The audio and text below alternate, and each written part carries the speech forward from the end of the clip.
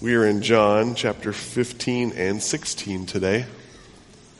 If you're using a Pew Bible, that's page 902 this morning. We'll begin in John chapter 15, starting in verse 18. If the world hates you, know that it has hated me before it hated you. If you were of the world would love you as its own.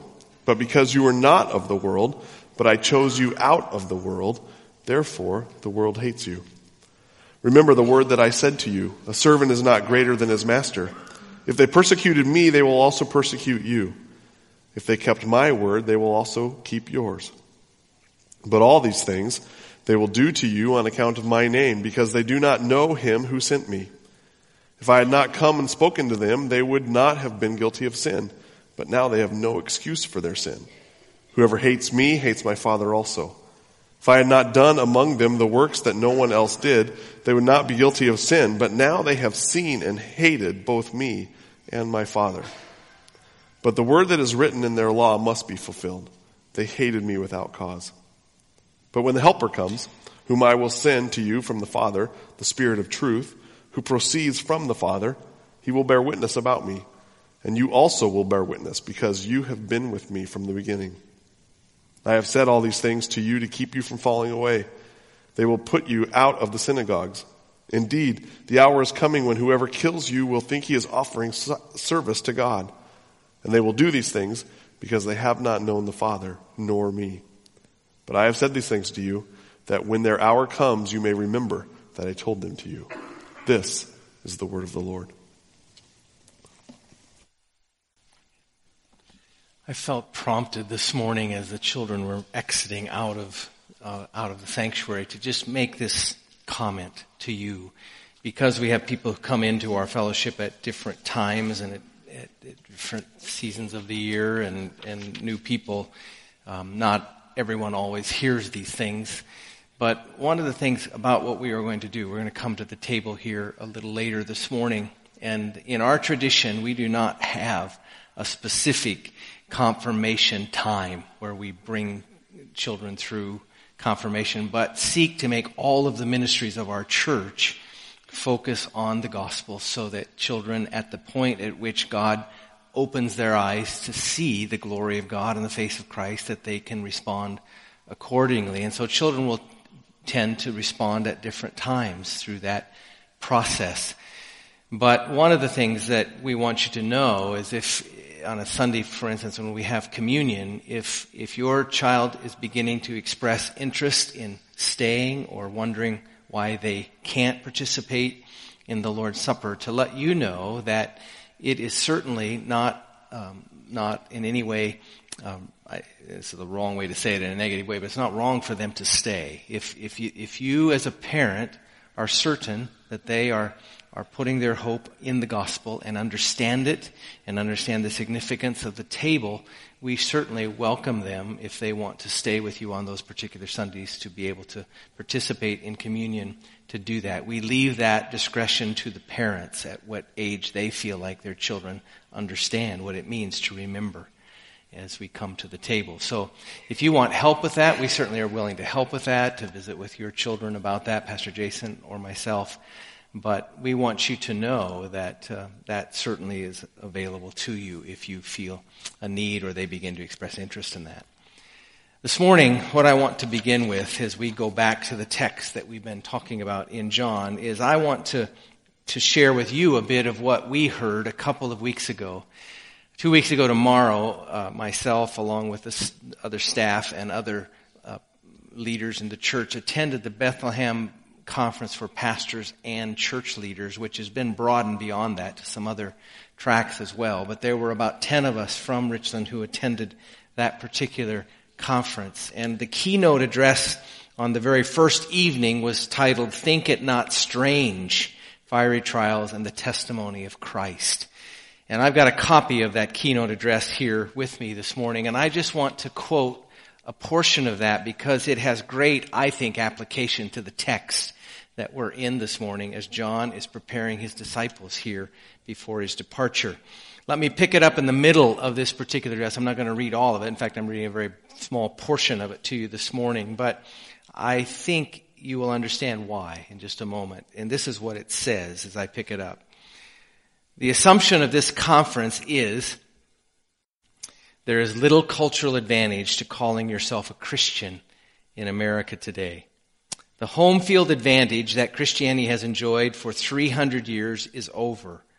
The worldview and the moral convictions of mainstream American culture are increasingly at odds with the worldview and the moral convictions taught in the Bible. It goes on to say this. So if you picture a continuum with the mere absence of cultural benefits for Christians on one end. So here is of a continuum is the point at which there are an absence of cultural benefits to be a Christian at this end. And on the other end, the aggressive persecution of Christians on the other end. One end is here, one end is here. No cultural advantage, severe persecution of believers. Christianity in America is now on that continuum and is moving from indifference to derision to exclusion to hostility. Where we are on that continuum depends on where we are and whom you ask. Where God will take us forward or backward, I don't know. He can do either. He is God. And so it's not a prophetic utterance that's being made there. That's what he means by that. God is God, and he can do what he wants. It's just a recognition. I think a right recognition of where our culture is today. And part of what was said in that address that I will paraphrase is that there was a time in America when it was culturally advantageous to be a Christian. It in fact, as you would want to say it, the cultural cost, he says it this way, the cultural cost of calling yourself a Christian is starting to outweigh the cultural benefits. In other words, there was a cultural benefit to being a Christian. And in fact, the point he made at that conference, or the conference made, is that we're 300 years really that we've lived in that kind of a situation. 300 years in America where there's a cultural benefit to being a Christian. But what has dramatically changed in these days is we are now approaching that point where there is no longer a cultural benefit to being a Christian. And in fact, in many cases, it is becoming much more of a disadvantage to be a Christian as you walk down that continuum. And again, we don't know if that will continue, whether God will intervene and there'll be another great awakening. But that's just the way it is. That's the place that we find ourselves today. And so I say that and I bring that to you this morning now and take you to the text that we're in. If you want to take your Bibles and go back to what was read here, basically to summarize what the text is saying to us here in the broad view is that don't be surprised when difficulty comes. Don't be surprised when difficulty comes. That's really what Jesus is telling his disciples. It should not surprise you. Now, put that in our culture today. For 300 years, I think that did not make a whole lot of sense to us in America, what Jesus was saying there. Because for 300 years, there has been a benefit, a cultural benefit to being a Christian. But now that has changed. And so I think increasingly this text, unless God intervenes, unless something happens to change that, will make more sense. Hopefully today it may make more sense to us as we read it, as we look at it. The norm of history is not what we've experienced in the last 300 years. That was said again and again at the conference. That is not the norm of most of history from the time of Christ. It has been the opposite of that. So, in all of that, I want us now to go back and remember the big picture of all that we've been talking about for a moment. And then we're going to make some observations specifically about what Jesus said here, and then we're going to come to the table. Remember that all of that, when Jesus comes to the point of saying in verse 18, if the world hates you, know that it has hated me before it hated you. And don't be surprised by it. In fact, one of his contentions, one of his reasons for doing that, if you go to chapter 16 and verse 1, he says, I've said these things to you to keep you from falling away. And what he means by that, don't be so surprised that you let go of what you know is true, that you walk away from it. Expect it to come. Now, remember the context. All of this is in the context of Jesus saying, "Let not your hearts be troubled, disciples." And so for the last several weeks, we have focused on a couple of the promises that Jesus gave to his disciples. They were troubled. They sensed something foreboding was coming, and they sensed that Jesus was pulling away and might leave. And so Jesus comes to them and says, "Let not your hearts be troubled. I have a place for you." We spent a lot of time talking about that and how Jesus prepared the place by preparing the way to the place. But that was one of the things he gave them as a promise. There is a place for you. When I read that quote this morning, that the wrath of God is God's calculated, intentional way in which he can promise to us and provide for our everlasting good. And part of that everlasting good is in that place, most of that everlasting good. The majority, by far, of that everlasting good will occur in that place that he has for us, where there will be no sin anymore. And that's part of what his wrath has accomplished and will accomplish. So there's a place. The second thing he said, I'm going to help you to get to that place. I'm not going to leave you alone. I'm going to send you a helper. And it'll be better for you that the helper comes. It's better for you that I go so the helper can come and help you. And so we talked about that promise.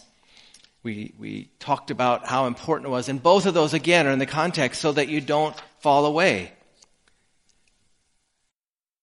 And also in the midst of that bigger picture, he said, as you appreciate those promises, as you rest in those promises, continue, keep moving toward people. Move toward people with joy and with love. In the text, look at a couple of places where it talks about that. We didn't spend a lot of time talking about the joy part of it, but you will find that in verse 11 of the text. As you read it there, he says this, "These things I have spoken to you, that my joy may be in you, and that your joy may be full."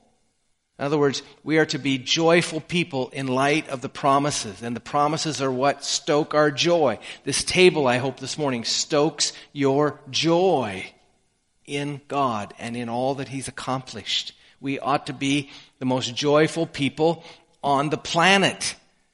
Sorrowful, yet always rejoicing. As Paul said, there's a sense in which we're not flippant about it. But we ought to be the most joyful because of the promises that God has given us. So we move toward people with joy and with love. It says in verse 12, this is the commandment that you love one another as I have loved you. In other words, we're to move toward people. We're to, by being united to Christ, the vine, we're to be fruitful in moving toward people in joy and in love, which will give us opportunities to talk of Christ so that people can believe in him. I mean, that's what the emphasis of all of this, that these are the promises. Don't be troubled. There's a place. I'll go with you, and keep moving toward people with the message of my coming. And that's exactly what we're to do. That's the place we're to go. That's the context in which all of this statement now that he brings, where he's warning them as well, that if the world hates you, it hated me before you, so you shouldn't be surprised. Now, it's interesting to me, the first couple of things, there's a place for you, is coming to troubled hearts. There's also, I'm going to go with you to that place. But it's interesting to me now that the tenor of this is to encourage their hearts. He warns them that trouble is coming. Somebody comes to you and has a troubled heart, that's probably not the first place you go to tell them that trouble is coming. Trouble is coming. And he warns them because he doesn't want them to fall away. He doesn't want them to be caught off guard. In the text, in the context of all of this, he says in some places, I write these things now, you don't understand them, but I write them so later you will remember them. And this is the context of that they will remember. They will remember these things that he's spoken, these warnings, these promises, these warnings that he's given, so that they will not fall away. He is putting things into their life they do not fully comprehend. But he knows the Holy Spirit will bring them back to them And they will remember what he said, and it will help them. So now what I want to do this morning, for just a bit, is to look at the text. Because in this text, he gives the warning, but he also gives them reasons why they will, in fact, be hated. And reasons why it's important for him to give them the warning, because of why it's going to happen. And there's really two reasons why it's going to happen that he gives to his disciples. He puts it this way, ways that they are going to come against him. They hated Jesus in verse 18, and they persecuted Jesus. They're going to persecute them. Let me look at these texts. These are the warnings. If the world hates you, know that it has hated me before it hated you. And if you go over to the latter part of verse 20, it says, if they persecuted me, they will also persecute you. Now why? Why will they? Why did they me, and why will they you? And the first reason that he gives of the why is because of his words. If you look at verse 22 of the text, it says, if I had not come and spoken to them, if I had not come and spoken to them, they would not be guilty of sin. But it's the issue of the word. Part of the reason they came against Jesus were the words that he spoke. The words that he spoke concerning their sin. It laid them bare regarding their sin. Now, it wasn't the way he spoke, and this is important for us to understand. It wasn't the spirit that he spoke in that caused it. It was the words he said. And that's the way it ought to always be for us. As we are his representatives, and the word of God abides in us, and therefore flows through us to people, the real trick in all of that, and the really important part of all of that, is that when we share his word, whether by our life or verbally to people, that we do it in the same spirit he did it. You know, it's interesting. He didn't alienate them by an arrogant spirit.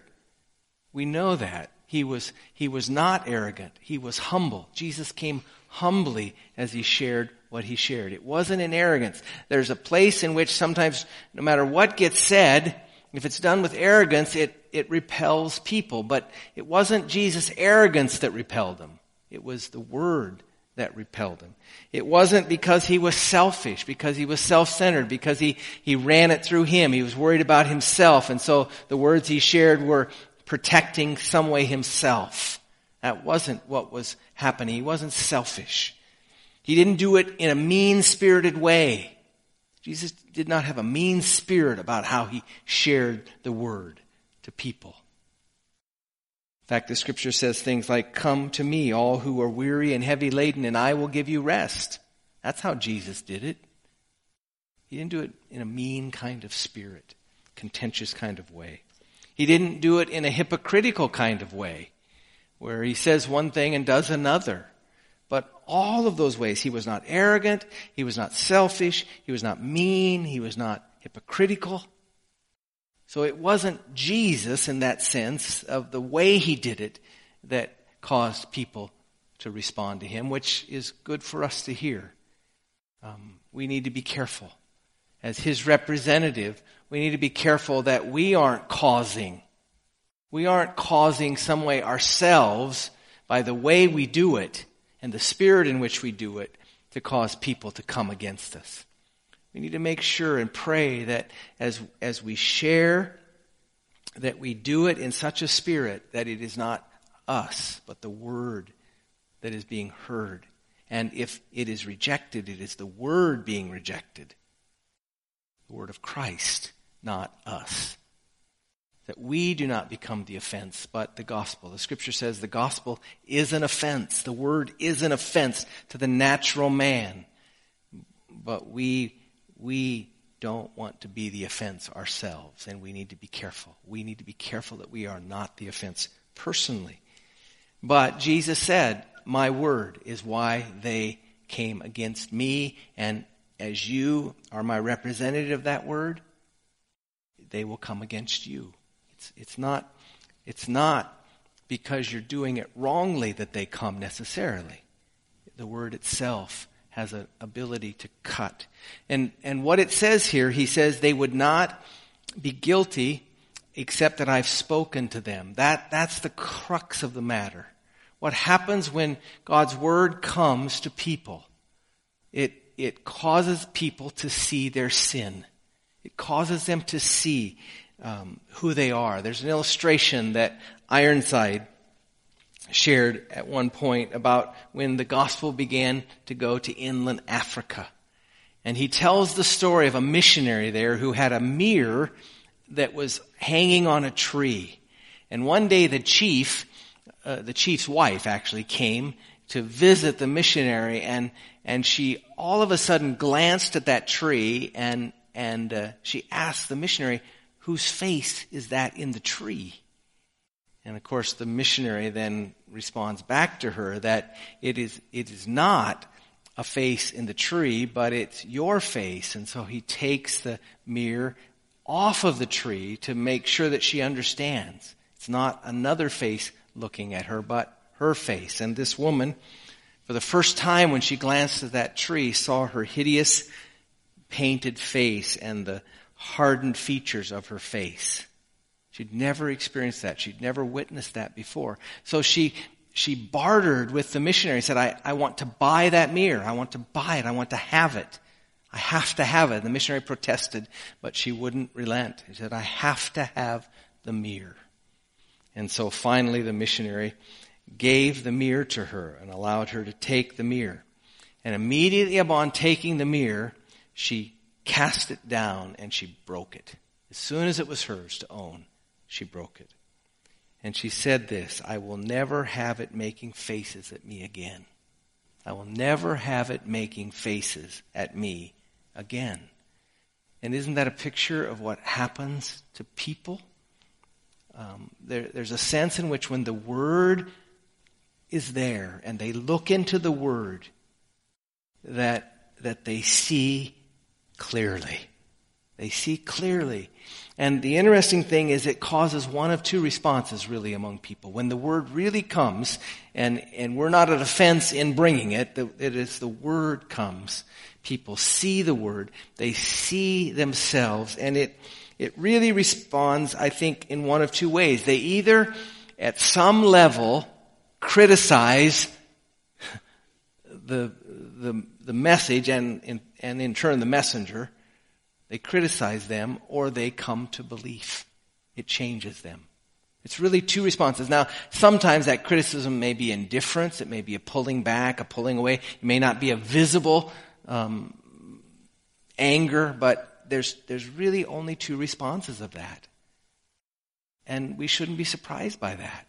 When people see their sin, it's going to do one of two things. Either they're going to repent of that sin and look to the remedy for their sin, or they, in fact, are going to find a way to try to break it, to cast it down, to fracture it so it can't expose them any longer.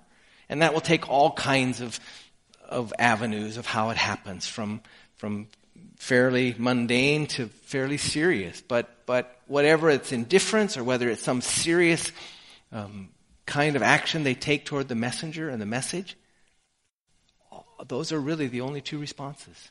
And Jesus said the reason that they will not like you is because they do not like me.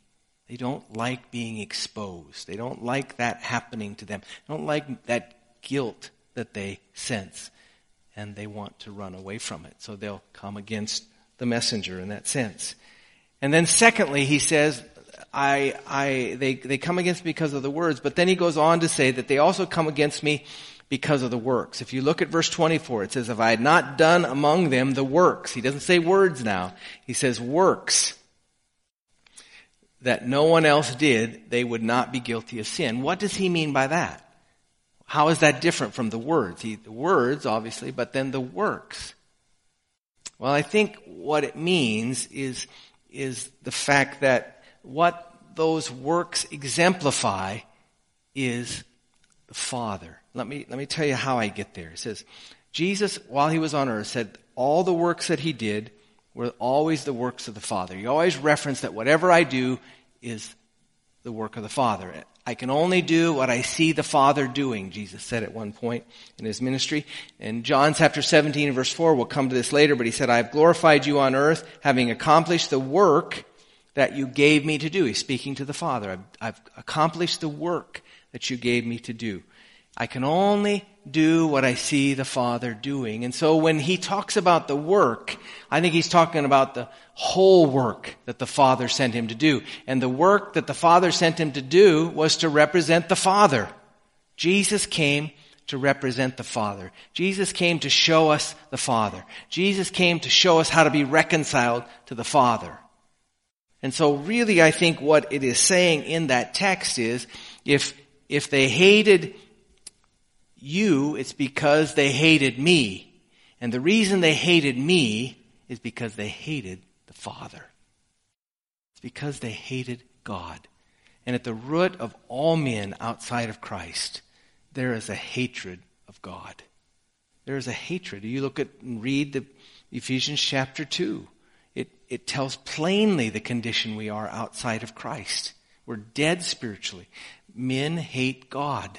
Ultimately hate God. And Jesus came to be the representative of the Father, and they killed him.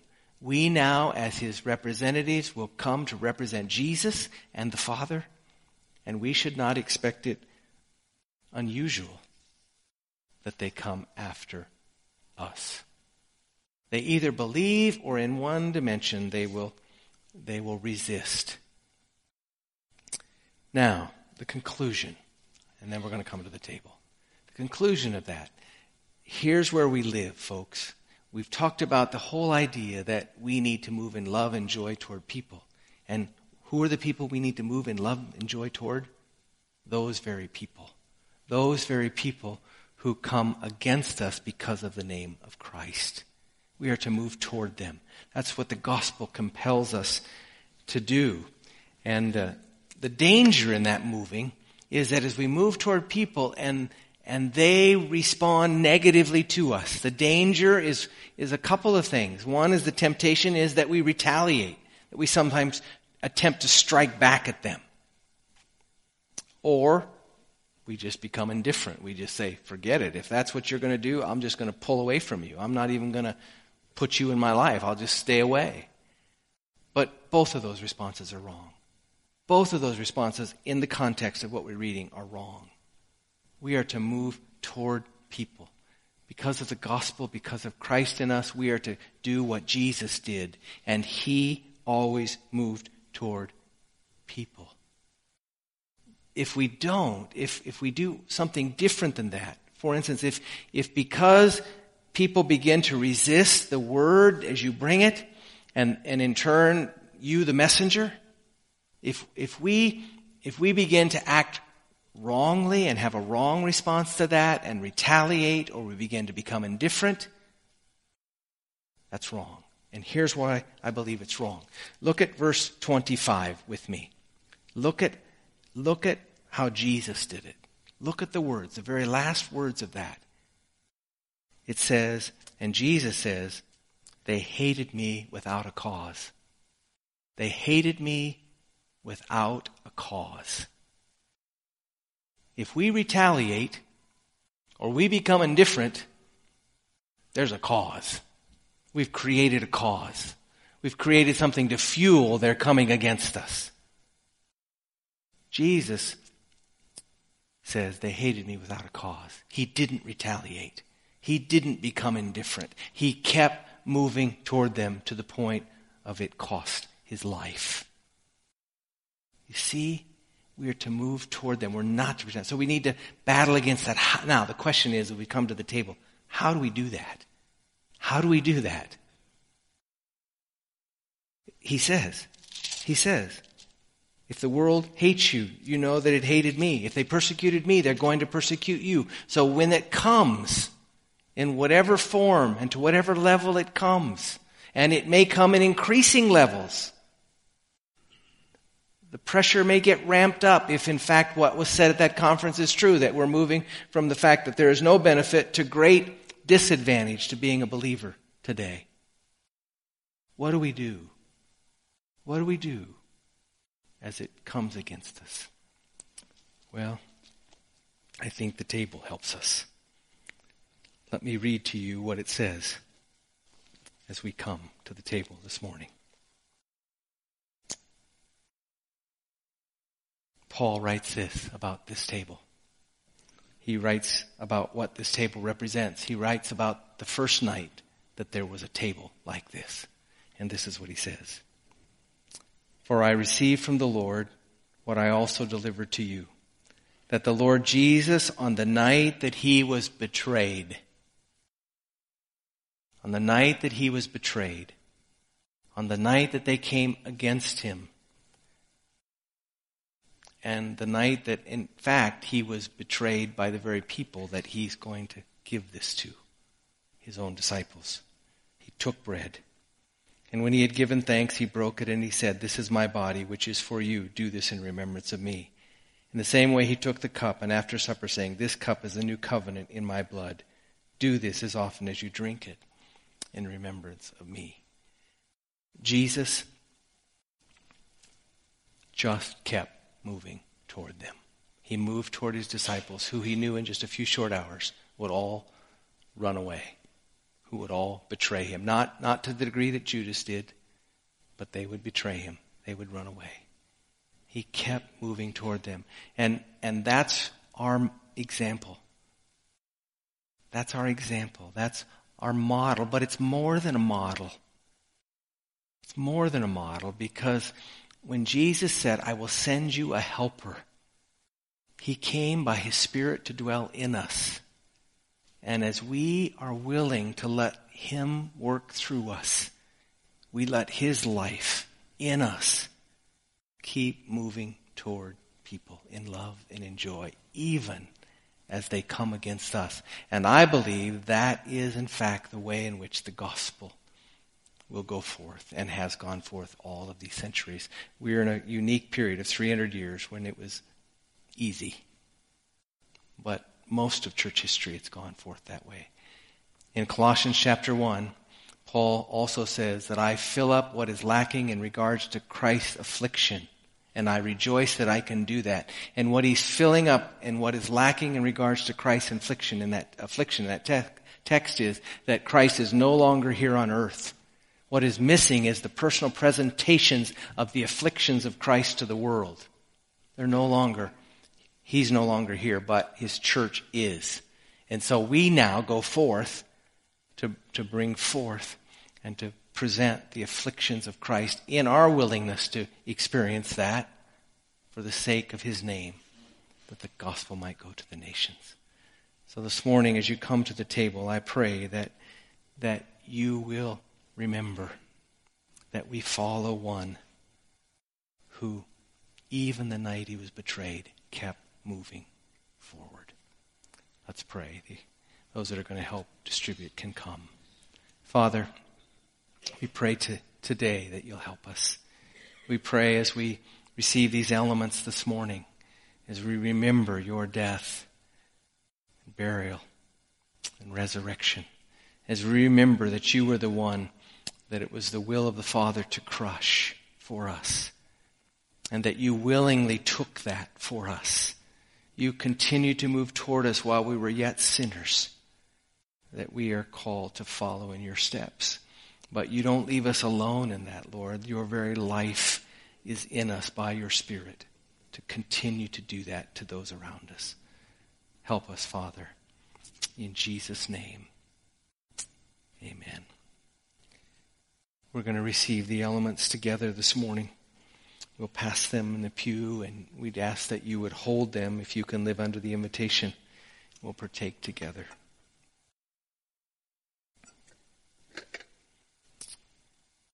This represents the body of our Lord Jesus Christ.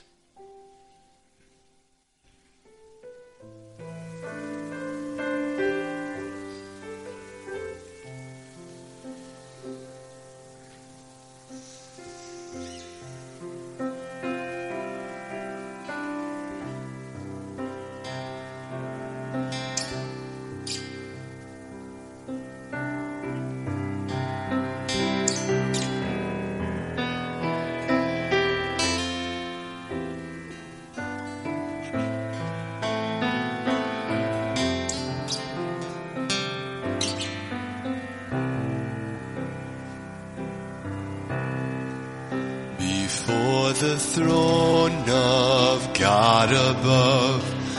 I have a strong, a perfect plea, a great high priest whose name is love, whoever lives and pleads for me. My name is graven on his hands, my name is written on his heart. I know that while in them he stands, no tongue can bid me thence depart. No tongue can bid me thence depart.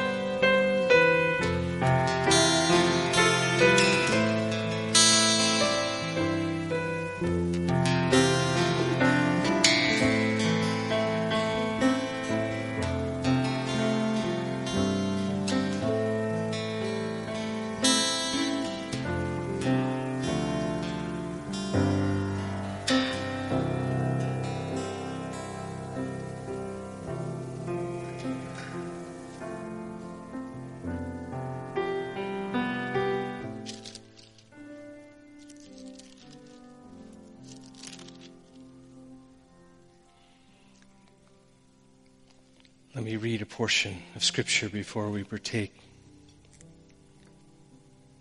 Again, in this text, in the middle of all that we've just said, right after Jesus said they hated me without cause, he says this, "But when the Helper comes, whom I send to you from the Father, the Spirit of truth who proceeds from the Father, he will bear witness about me, and you also will bear witness because you have been with me from the beginning." Again, the promise that Jesus is not just an example. This is not just an example of how he did it. But he wants to come by his Spirit to dwell in us, that his life might flow through us, to keep moving toward people in love and in joy, even as they may be rejecting the words. Take and eat and be grateful for that promise. It represents to us the blood of Christ.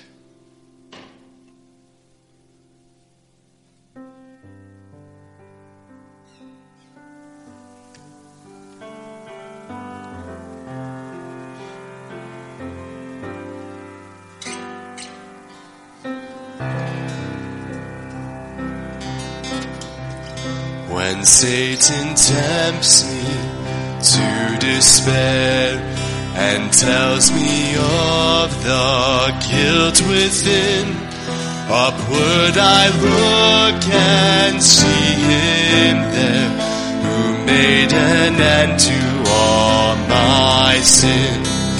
Because the sinless Savior died, my sinful soul is counted free, for God the just is satisfied to look on in and pardon me, to look on in and pardon me.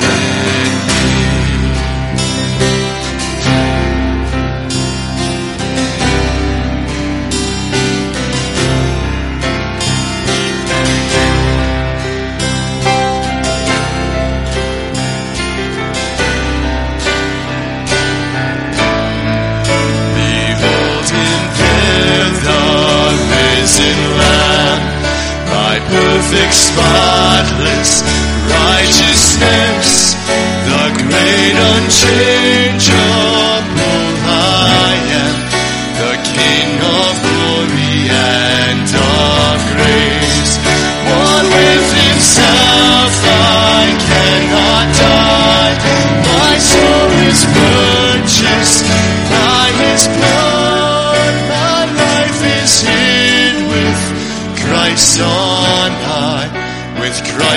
my Savior and my God. With Christ my Savior and my God.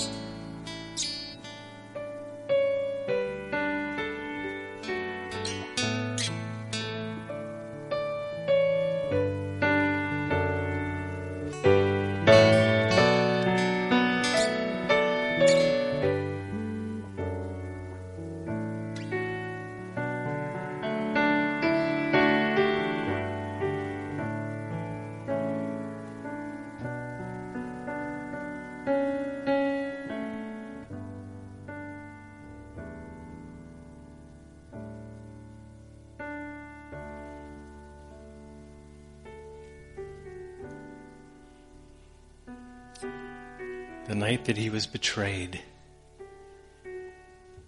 Think about who betrayed him. Certainly Judas. But I think it's broader than that. I think in one sense we all betrayed him. We get to drink of the one we all betrayed by our sin. Take and be grateful. Stand together.